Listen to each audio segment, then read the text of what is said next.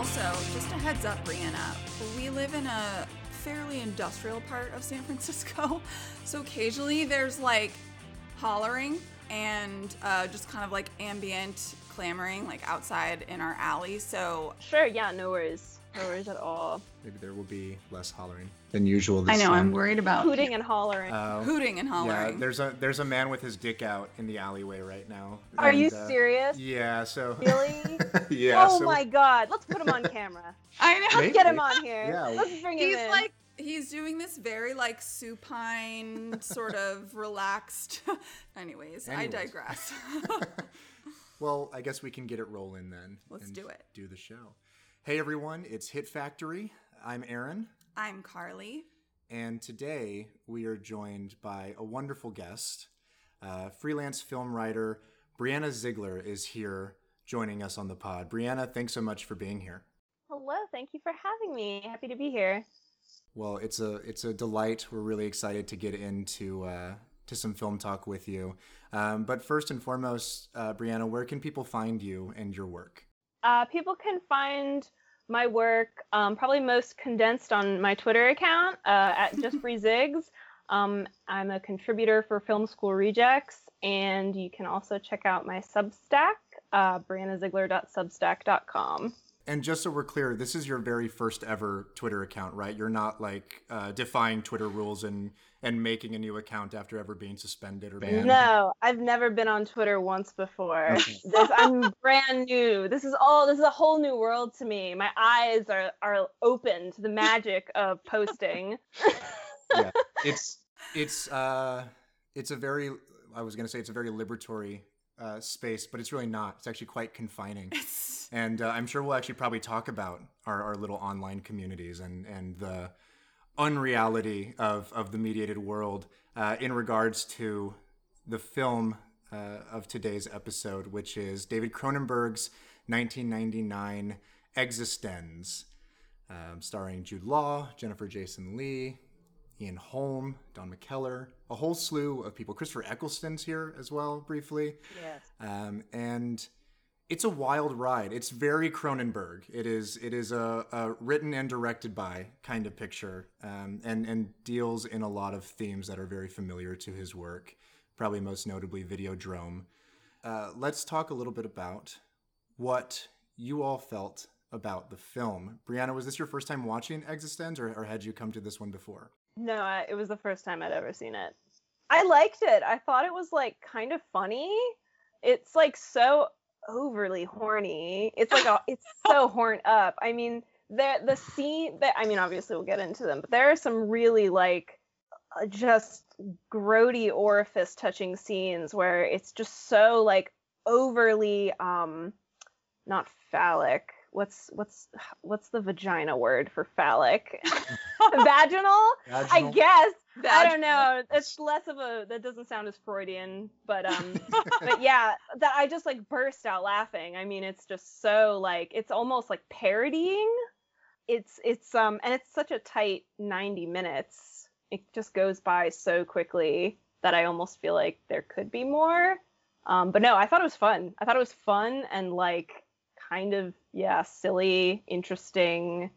I had a good time for sure. Yeah.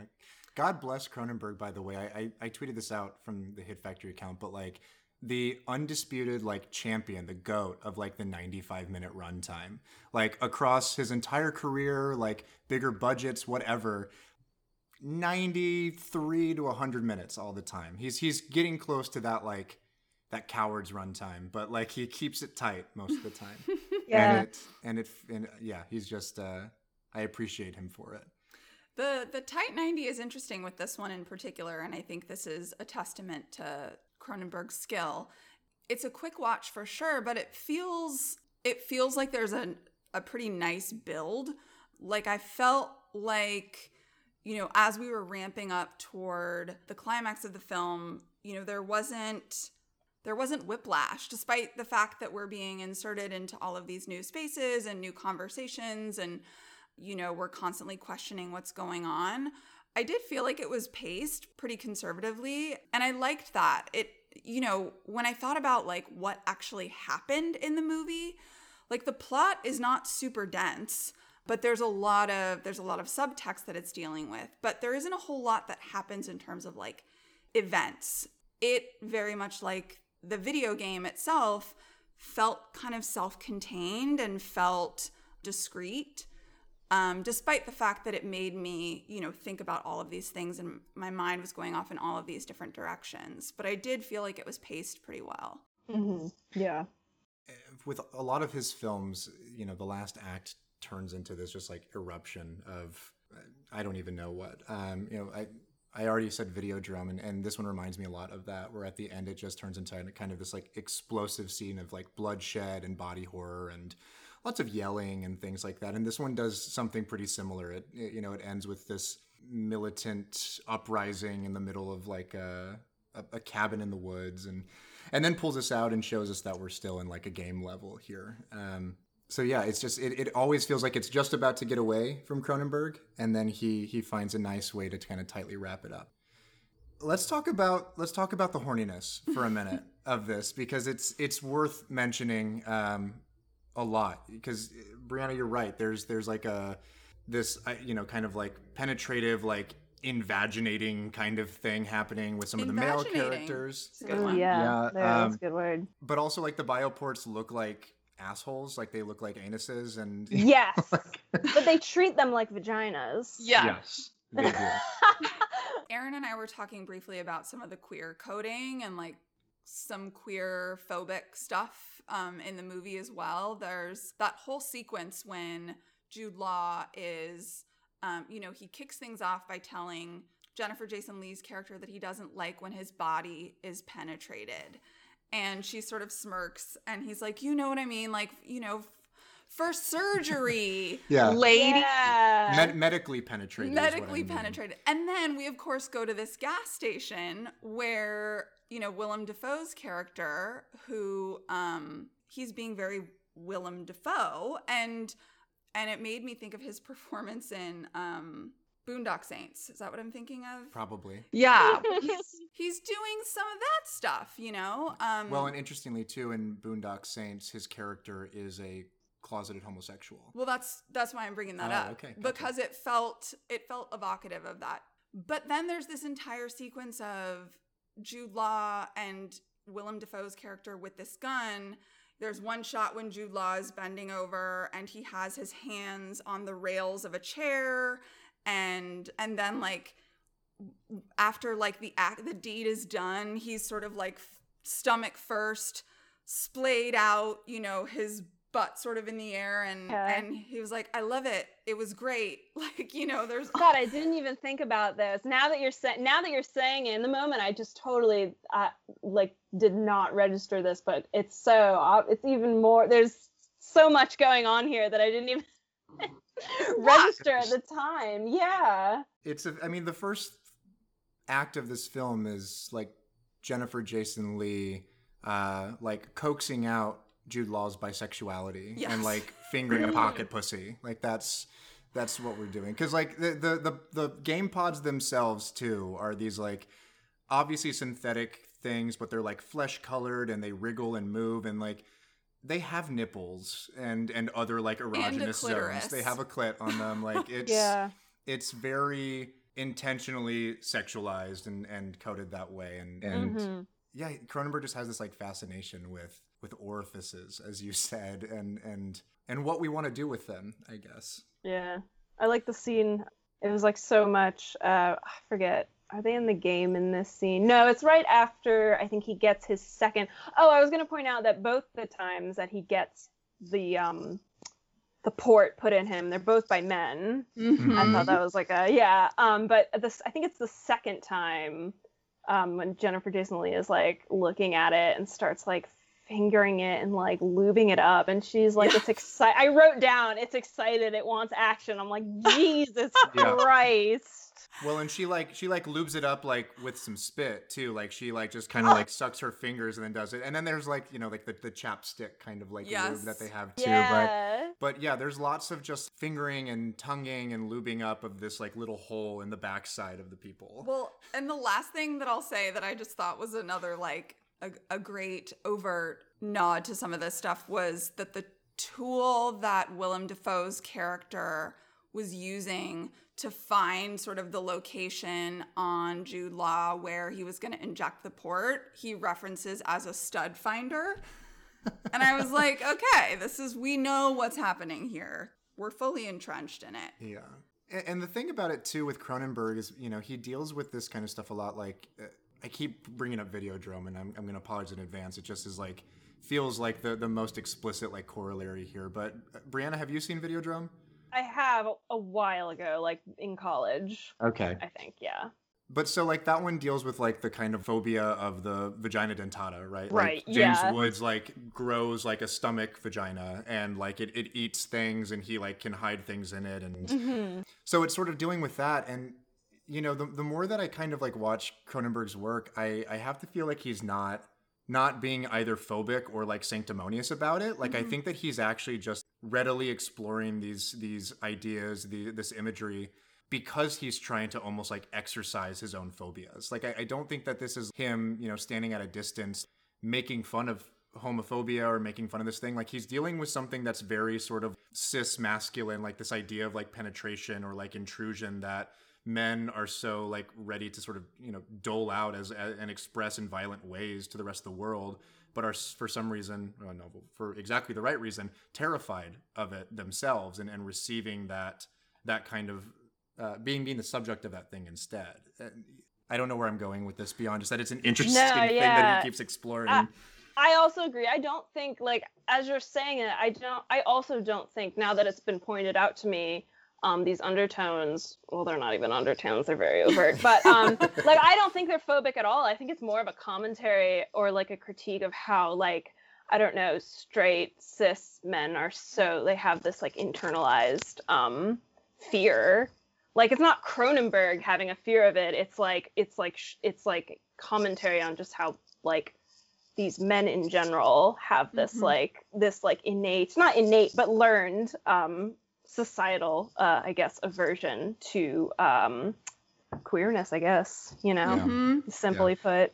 It's not unlike, Alien, and like Dan O'Bannon, like, making this story that fundamentally is about a foreign object penetrating a male orifice and impregnating them, and then like the violent like pain of birth. So you guys are also making me realize that, and I was sort of divinating this from the movie when I was watching it, but you're helping me clarify something here, which I think is that I also feel like Cronenberg is maybe commenting on the sort of like banality or sort of like the baser side of just existing in the late stages of the 20th century and in a world that's like, we can get into this hyper-mediated and full of technology, but is still ultimately like, we have all of these very primal urges that we're living out, amid all of this technology and amid the Matrix. And I think that's also sort of what I got from a lot of the sexual overtness of the film, is that there are still these really primal instincts that we have that we, play out and sort of manifest in a lot of different ways in, the modern age. I think there's no better place than with that comment to go into, I think, the sort of auxiliary pieces of cinema coming out in 1999. And specifically in the spring of 1999, there is another movie about a like biotech hole in somebody's body that you plug into and go into a simulated reality. And that movie made way more money than Existence did. Yeah, when I was watching this, I was like, damn, this is just like The Matrix. And then I was like, wait, wasn't that the same year? It was like within 2 weeks. That's insane. There's just so much, they're so similar. It's crazy how much better The Matrix did.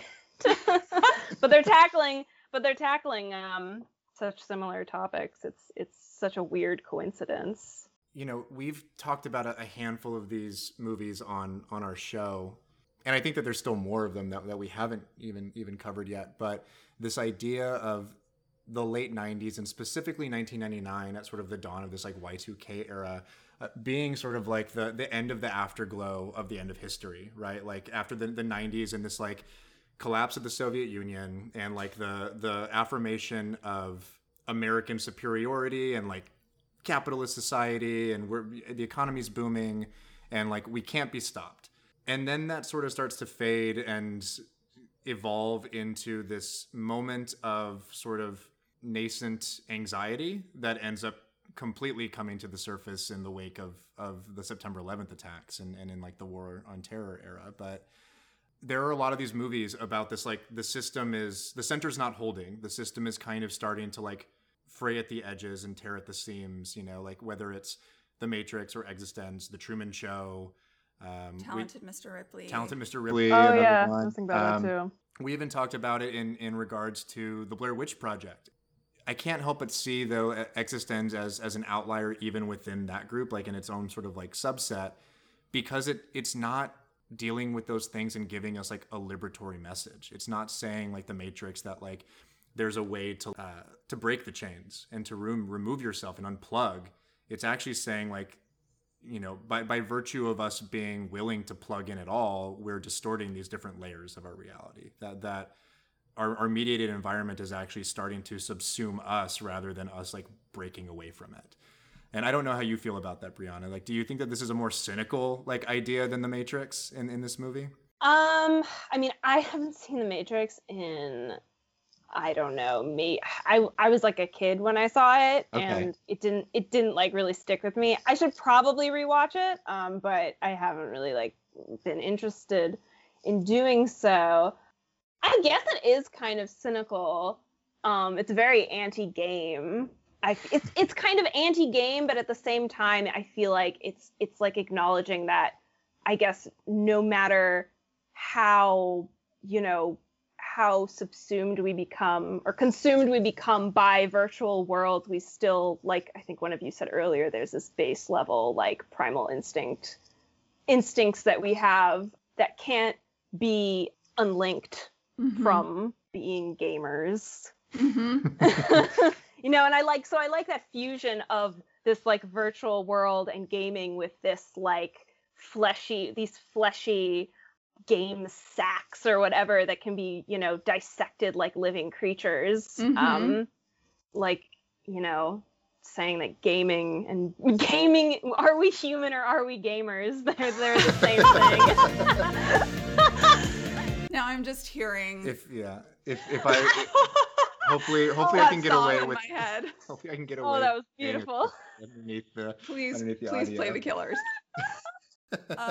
No, I think you're totally right, Brianna, and you're also making me realize too that there's this like overlaying or kind of like superimposing of more organic, you know, sort of the natural world on top of the mechanical and the technological, even in the form of tools of violence. That gun that's made out of like bones and teeth and is constructed from, you know, the detritus of weird mutated amphibian fish things is a lethal weapon, but it's made from bones. It's not, you know, it's not a gun that we sort of understand and know of in the typical ways. So I think there's also this, there's something to what you're saying, that like this way that Cronenberg is playing with the natural world versus the technological world and sort of the primal and the more mechanical, inexorable qualities of existence kind of like all blending together. And I think that's also what, on the one hand, this movie is about, going deeper into this like hyper reality, but it also feels very surreal the entire time you're watching it. Like she's shot, but she's like smoking a cigarette in the car and she's like very nonchalant about it. She's like, dig that thing out of my arm. All right, let's go. They're, you know, sort of moving about the world with all of these extreme and intense things happening. And it is kind of signaling to us before we realize it that we might still be in a level of the game, because it feels kind of plasticine, and even their dialogue is kind of, yeah, just like plastic and artificial. I commented when we were watching, I was like, why is she not like more hurt? Didn't she get shot? You had a lot of questions I when had a we lot were of in this questions. layer. I thought that because she didn't get hurt that bad because it was just a tooth. That's what I kind of gleaned, because I thought the same thing. I was like, wait, how is she okay? And then he pulls out a tooth, and I'm like, all right, I guess it was just a tooth. Yeah, totally. It's like getting hit with a pellet or something. For sure. Yeah, I guess. But you are often the one who takes the more incredulous position on these things. And in this movie, just because I had seen it already, I was like, don't worry about it too much. Like, there will be answers. The pastiche is there for a reason. Yeah, it's meant to obfuscate the Yes. real and the unreal, absolutely. And in that way, I feel like this one too. You know, if we're still talking about maybe some lazy comparisons here, there are two others that I actually consider and think about. One of which is Total Recall. We're sort of thrown in media res, like into these moments with Schwarzenegger, and we're not really sure how he got there or like where this started. We just know that we're like in the moment, and this film does that a lot with the different levels of the game. It's also not unlike the editing and the sort of subjectivity of like plugging in and going down multiple layers, like Inception, you know. But unlike that movie, like there's seemingly like very few rules here. And I feel like, you know, Nolan gets really bogged down in making sure like the logistics are handled really, really specifically, and Cronenberg seems completely disinterested in making sure that there's consistency among the layers. I want to talk about if this film is really anti-game, because it came out in 1999. Obviously, like I think that this film precedes Columbine, where the conversation around violence in video games and violence in the media was all of a sudden like a national topic. So I am curious about it, because I think that there is a read of this movie as really, really reactionary, and that also kind of like sides with that kind of like more conservative perspective that games are rotting brains and games are making people violent. The fuck are you doing? You've killed him. You're gonna kill me next! Michael, he was only a game character. I didn't like the way he was messing with my mind. You didn't like that, so you killed him. He's only a game character. Allegra. What if we're not in the game anymore? If we're not. If we're not, then you just killed someone real. But I'm having trouble parsing out whether or not that's an element here that Cronenberg believes, or an element here that he's using just as a means of expressing that distortion that he's trying to examine. That's what I was thinking about. I wrote down some notes here, but yeah, I'm glad you went into the violent video games, because part of me is just like wants to feel like it's satire a little bit. I just feel like it's so, because I was thinking about when they're in the game and he's got the urge to kill, and he like has the urge to kill her, and then he has the urge to kill the waiter, who I loved. That actor is a gift. I thought his performance was so funny. He is so good. Fantastic little character actor there. Chinese waiter, yes, that's his name. Well, he's a gem. But oh yeah, and then it's him wanting to eat the frog, like the whole idea of these aspects being built into your character, and like the notion of free will. So it's just like there's this idea of playing on again our like primal instincts, who we are, this like I guess violence built within us perhaps. The game, of course, game bleeding into reality, like violence in video games bleeding into violence in real life. But yeah, part of me really wants to feel like that's like I don't know David Cronenberg personally, but just like I feel like his films are smarter than that. And part of me feels like, I don't know, there's such a goofiness to this movie that it just feels like it's satire more than anything. But again, you know, it's hard to say. It does toe like a weird line. I totally agree with you, Brianna. I actually think I felt like the satire and sort of the wonkiness and kind of ridiculousness of some of the aspects of the movie were actually making a critique about the real world, and sort of like our existence at the end of the 20th century. There's a rant that Jude Law goes on, and I'm not going to remember any of the lines enough to paraphrase it well, but they're in line in one of the levels of the game waiting to do something, and he sort of talks about this idea of like, the rules are, you know, obscured from us. We always are under threat, and our lives are always at stake, and we never know who's after us. And, you know, he's bemoaning the nature of the game, and it's very clear that he's describing reality. If we didn't get it, you know, enough from his rant, Jennifer Jason Leigh's character says something to follow it up right away and says, yes, it's a game we're all already playing.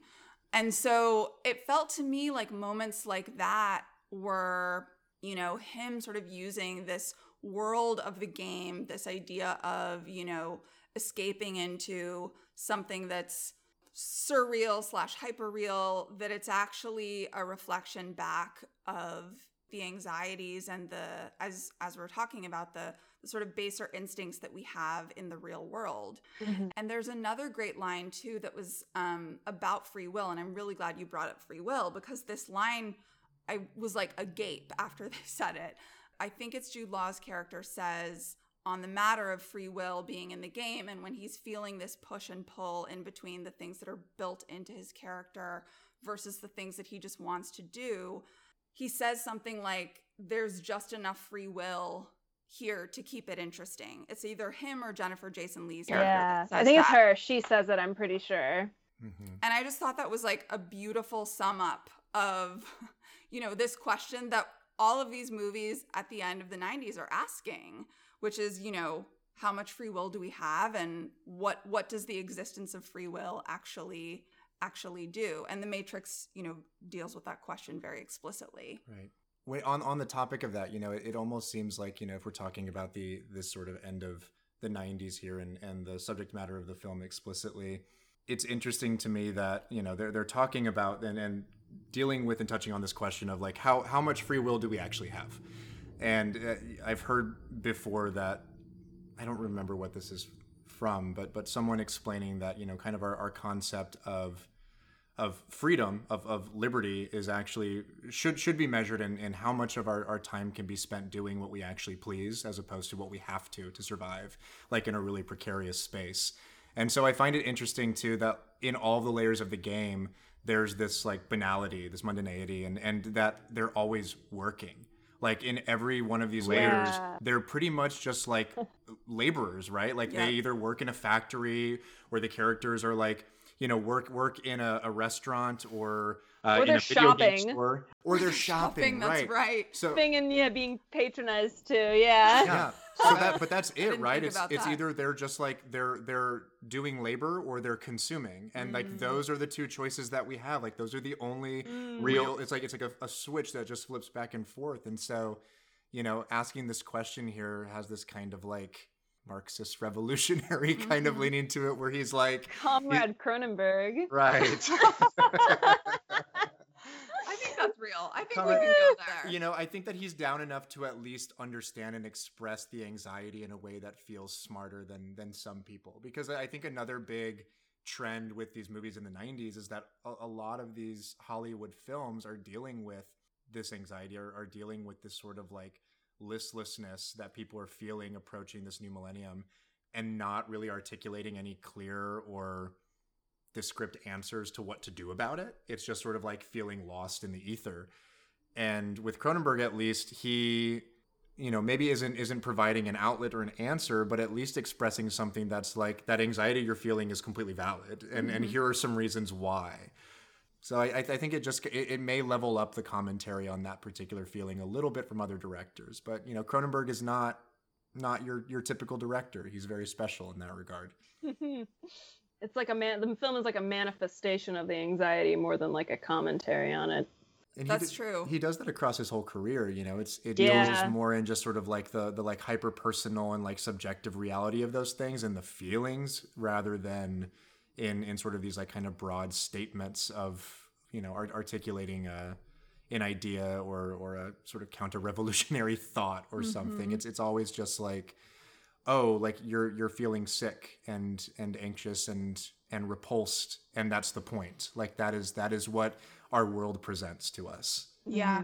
We even just, and I think maybe you did too, Brianna, just watched A History of Violence. It was a rewatch rewatch Yeah. for me, but Carly had just seen it, and it's a really interesting evolution, you know, in the early aughts or like mid aughts for him, moving from this, you know, subjective and simulated reality into something that seems like it's tearing at the barriers of that artifice and showing something hyper real breaking through again, and not fetishizing, but definitely like evoking this like just brutalism and the idea that like this you know kind of like idea of physical violence and of justice as we see it at its most innate and instinctual is not the payoff that we really believe that it will be. I think the other thing that I found myself pondering as I was watching this movie is the idea that these mediated digital worlds, whether it's in the form of a video game or social media, these digital communities, or, you know, now we're getting into virtual reality and that's being militarized, and there's all this stuff, right?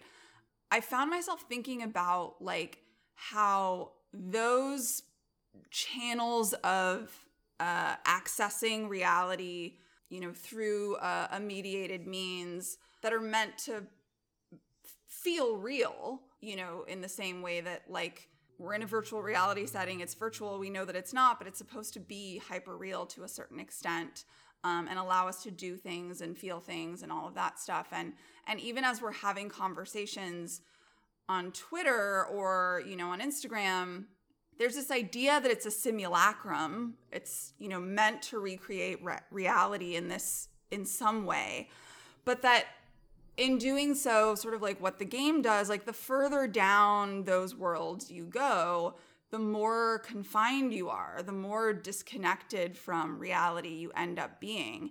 And that maybe it's in like the, you know, sort of opposite direction. And this is just being an art history nerd, thinking like, yeah, it's actually in like expressionism and maybe these things that really tear us away from reality that we get to experience something real or something deeper than when we're in these kind of mediated, you know, constraining digital spaces. And I don't know, you know, how explicit that is in the movie, but what I loved about this movie is that it made me think, it made my mind go off in all of these different directions. And I think that's always a testament to a filmmaker's skill. Is he isn't necessarily, as Aaron said, providing the answers, but he is making me think about a lot of stuff. And I appreciate that. Yeah. Yeah, it's like he just is like playing off human anxieties, basically. That's what most of his work is doing. I wrote a whole paper about not Cronenberg specifically, but about Cronenberg within the piece, just about like body horror and how the entire genre is just kind of, I guess on the most basic level I did for this class, playing off just our anxiety of death and aging. Although I don't really feel like Existenz is doing a lot with that, but I think there is, of course, bodily anxiety in it, obviously with the ports and being penetrated and the game sacks and whatnot. Yeah. I don't know. Yeah.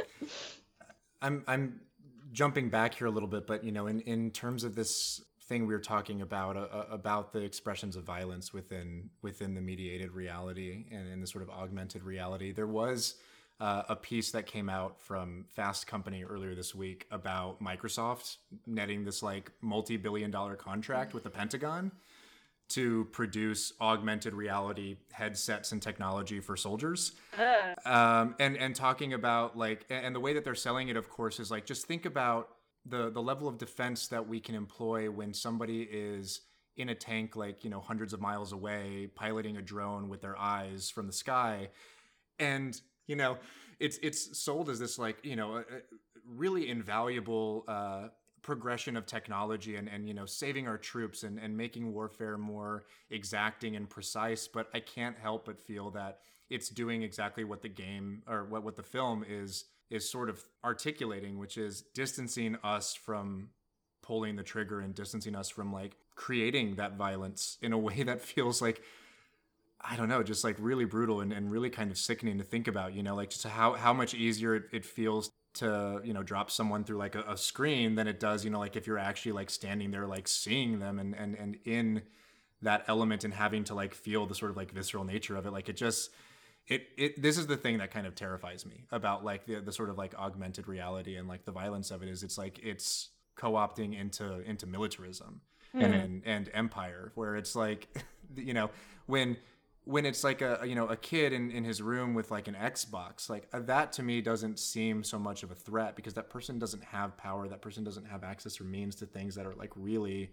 really troubling. I mean, not yet, at least, right? But at the level of like the state, you just think about, you know, billions and billions of dollars being pumped into advancing this technology to make it easier to do exactly that thing, to distance yourself from the realness of the decision making. That to me seems kind of like troubling. That's where I kind of get into my own sort of reactionary Cronenberg sort of feeling. Mm-hmm. That actually made me think about how, because I was thinking about how like I'm personally like not interested in virtual reality. Like I don't get the appeal of it. You're pretty much just going in and just like living like life or doing things that you can already do in real life. And I was thinking then like, oh, in the movie, it's pretty much the same thing. You're doing what you can just normally do in real life, albeit a little bit more boring, I think, in the movie, like even more banal. But then what you were talking about made me think about how like the banality like leads to violence.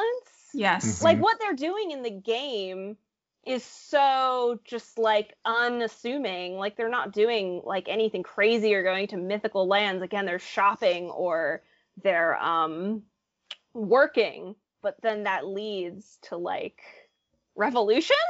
Ooh, Comrade Cronenberg. Back to that. Maybe we've really struck oil here with this. Like... I do think though there's something to this idea of like, you know, the further into the game you get, the more sort of banal and baser and sort of confining things become, the more removed from consequence you are. Mm-hmm. And I read the Fast Company article, and it made me think of our conversation about Starship Troopers. We read a piece, and I'm not going to remember who wrote it, and I'm really sad about that because it was a really great piece, but it was called Verhoeven, Virilio, and some third V. Some other V. Violence or something.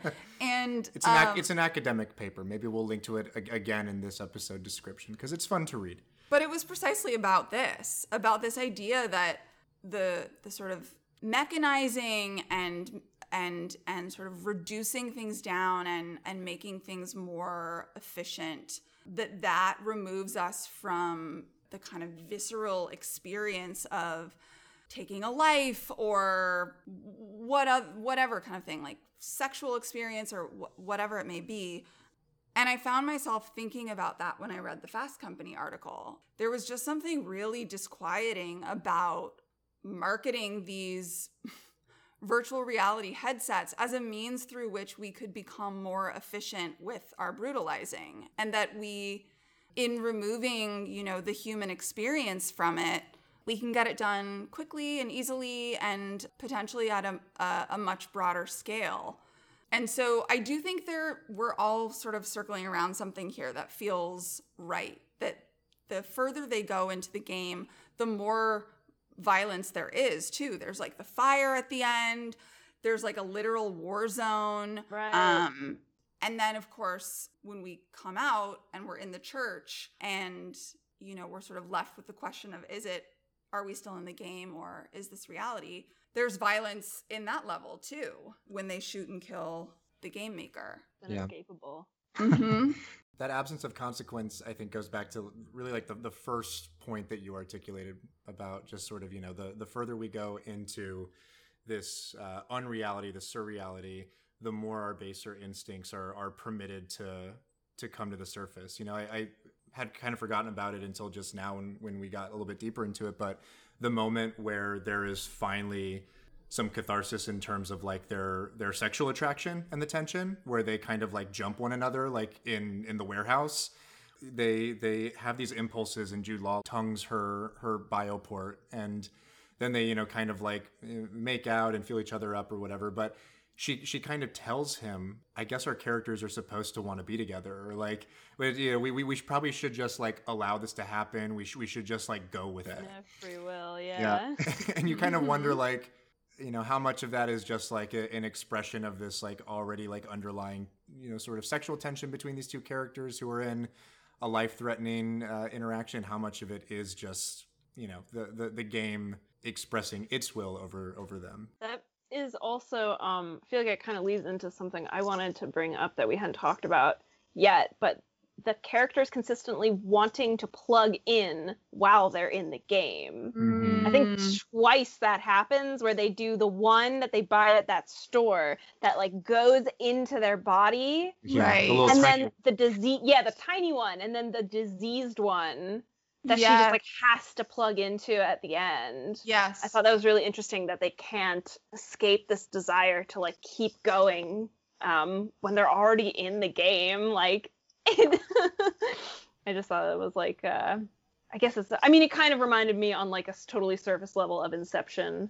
which made me think, was this the first Inception movie? Is this like the first movie where there's like layers of like, I don't know, because when they plug in the game, do they go into another level? We're not really aware, but they could be, because it keeps like coming in, they keep coming out of like their scenes or whatever, Right. like till the very end. So it's like they could be. So Inception. Yeah. I'm like, is this the first movie to do this? That's so funny that you bring that up. like it Actually, was. the very first time I heard about this film and watched it was traveling to visit some friends I had who were in film school in Chicago, and one of these guys was their roommate, and like probably like the biggest film snob out of all of them, but in a really really like loving and endearing way. It was just like he either really loved things or really hated things, and it always seemed to kind of like, like the RIYL kind of idea of like, oh, if you like this, you'll like this, was not applicable to this person. But we went and saw Inception that summer, and he was like, that movie was ass. But then he was like, also, it totally cops a bunch of this stuff from this movie Existenz that Cronenberg did. And I was like, okay, well, tell me about this. He explained a little bit of it, and I'm like, just shut up and put the movie on. And so we watched it.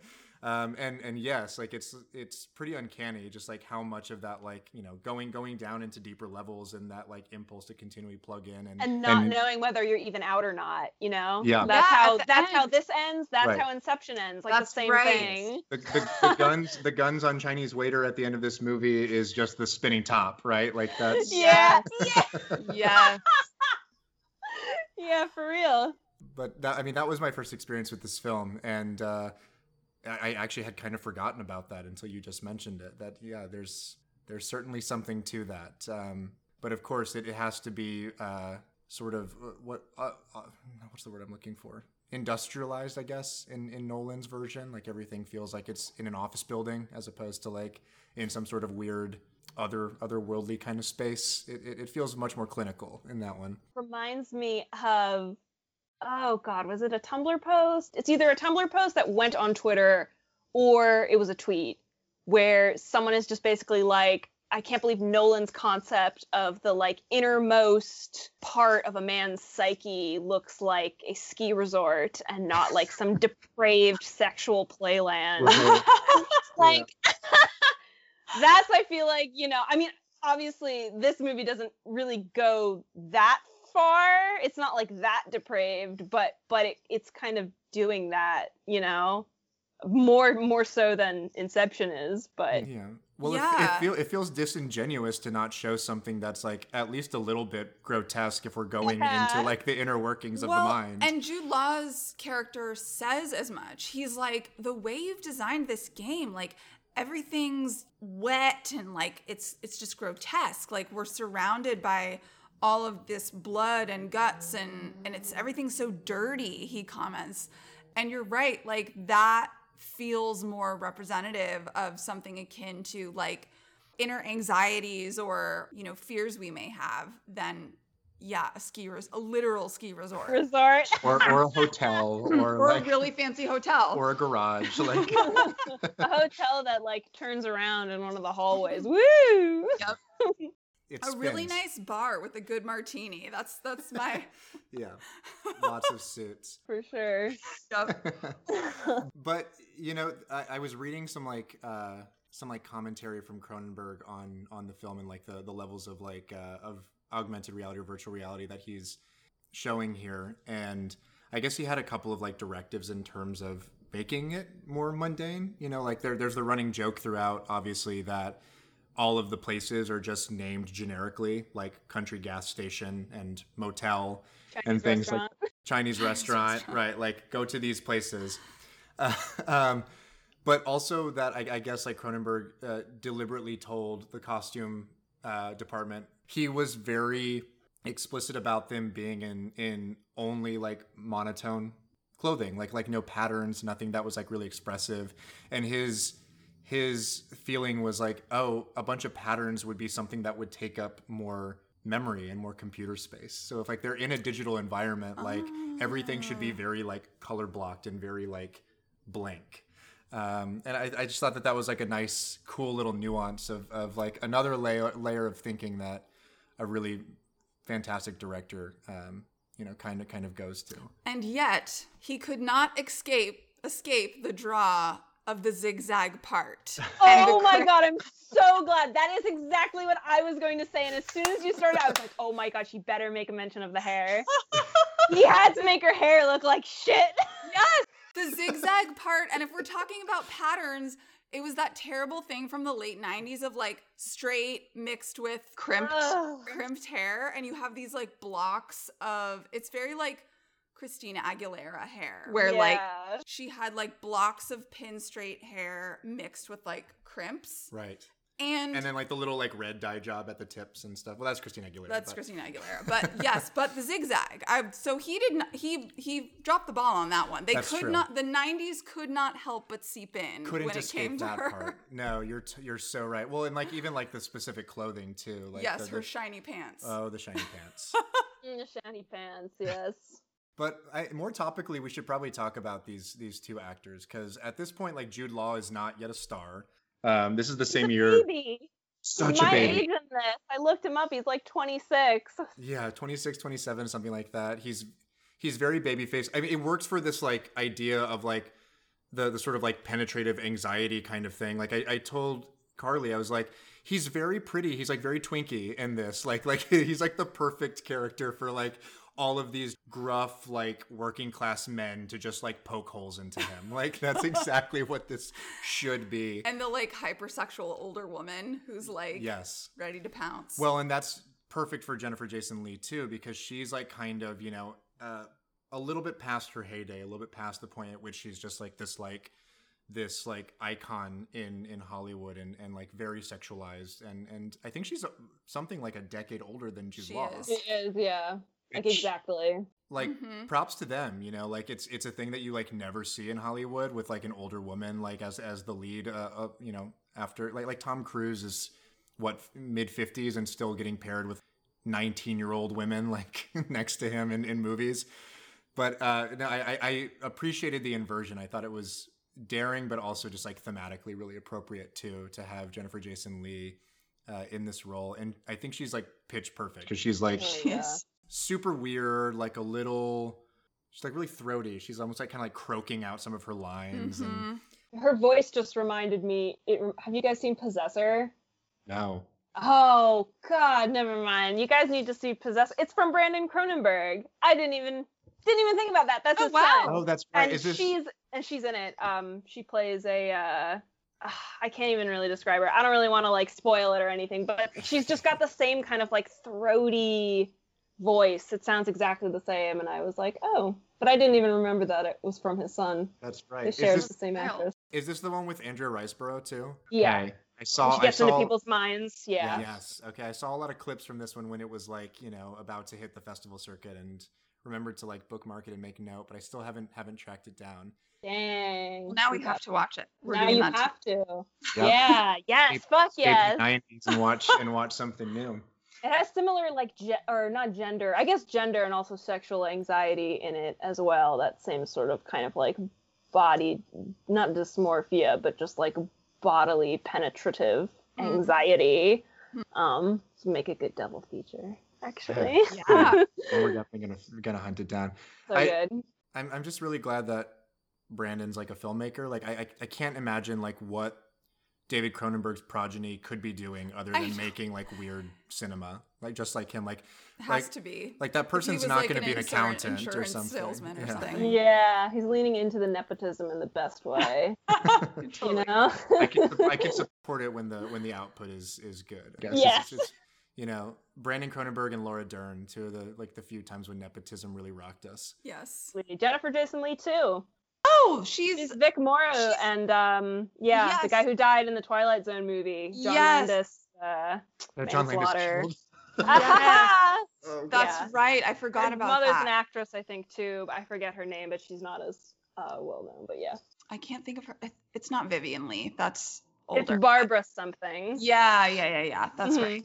Fascinating. I had not even thought about it.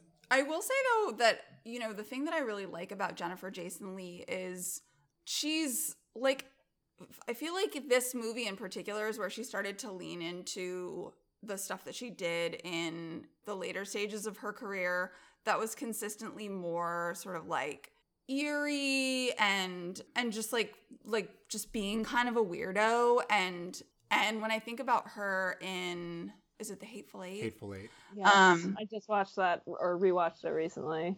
I mean, she's so good in that. There are so many like scene-stealing people in that movie, and you cannot take your eyes off of her. Like, I found myself kind of doing that in this movie too. Like, Jude Law is, beautiful, and he kind of represents, the sort of an audience proxy. He's like asking questions. He's incredulous, all this stuff.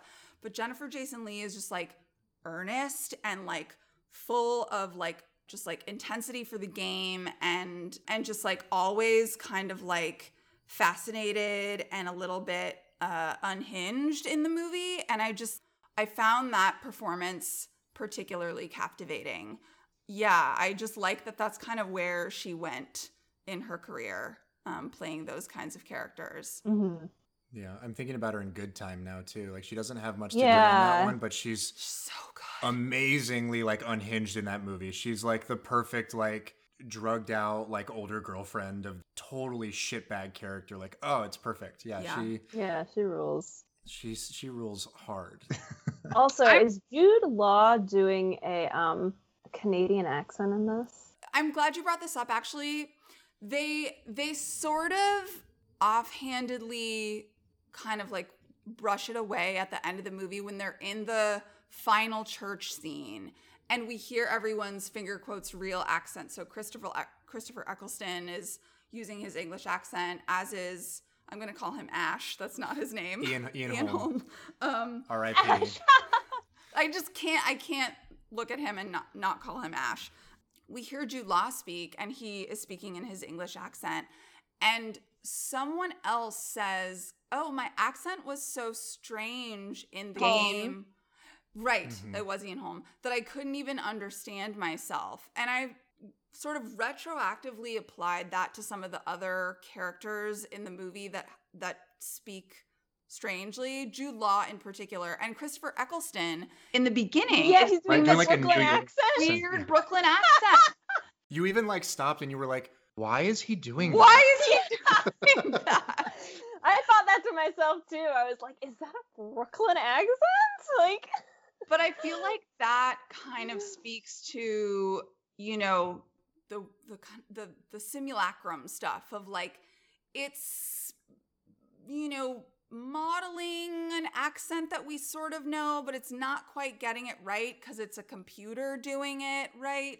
And I applied that to Jude Law's accent as well because his felt very strange. It did sound Canadian at times and just very like, I don't know, like proper. Yeah. Maybe he was just like imitating David Cronenberg.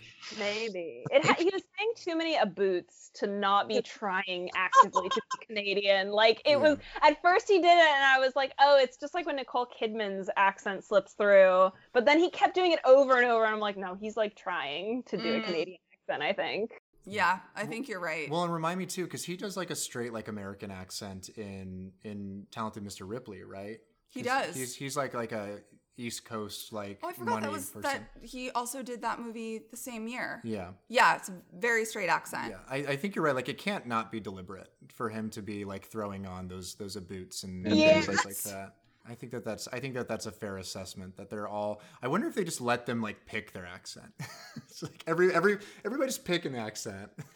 But it is really making me appreciate, you know, between the direction on the costuming and some of these details with the accents, like, you know, for as little explanation as Cronenberg gives us for the world building, you know, we sort of figure it out along with the characters. There is all of this attention to detail that when you get to the end of the movie, you can kind of go back and say, oh, yeah, that's right. This was a really weird exchange. Or, yeah, the accent was a little bit off. Like, I like that he dispenses with, you know, anything expository in favor of executing the simple stuff really thoughtfully and with a really fleshed out perspective. And I actually just really loved watching this movie. It was campy and fun and also made me think, which, as I was saying, is always a good sign. But I really, really liked this movie.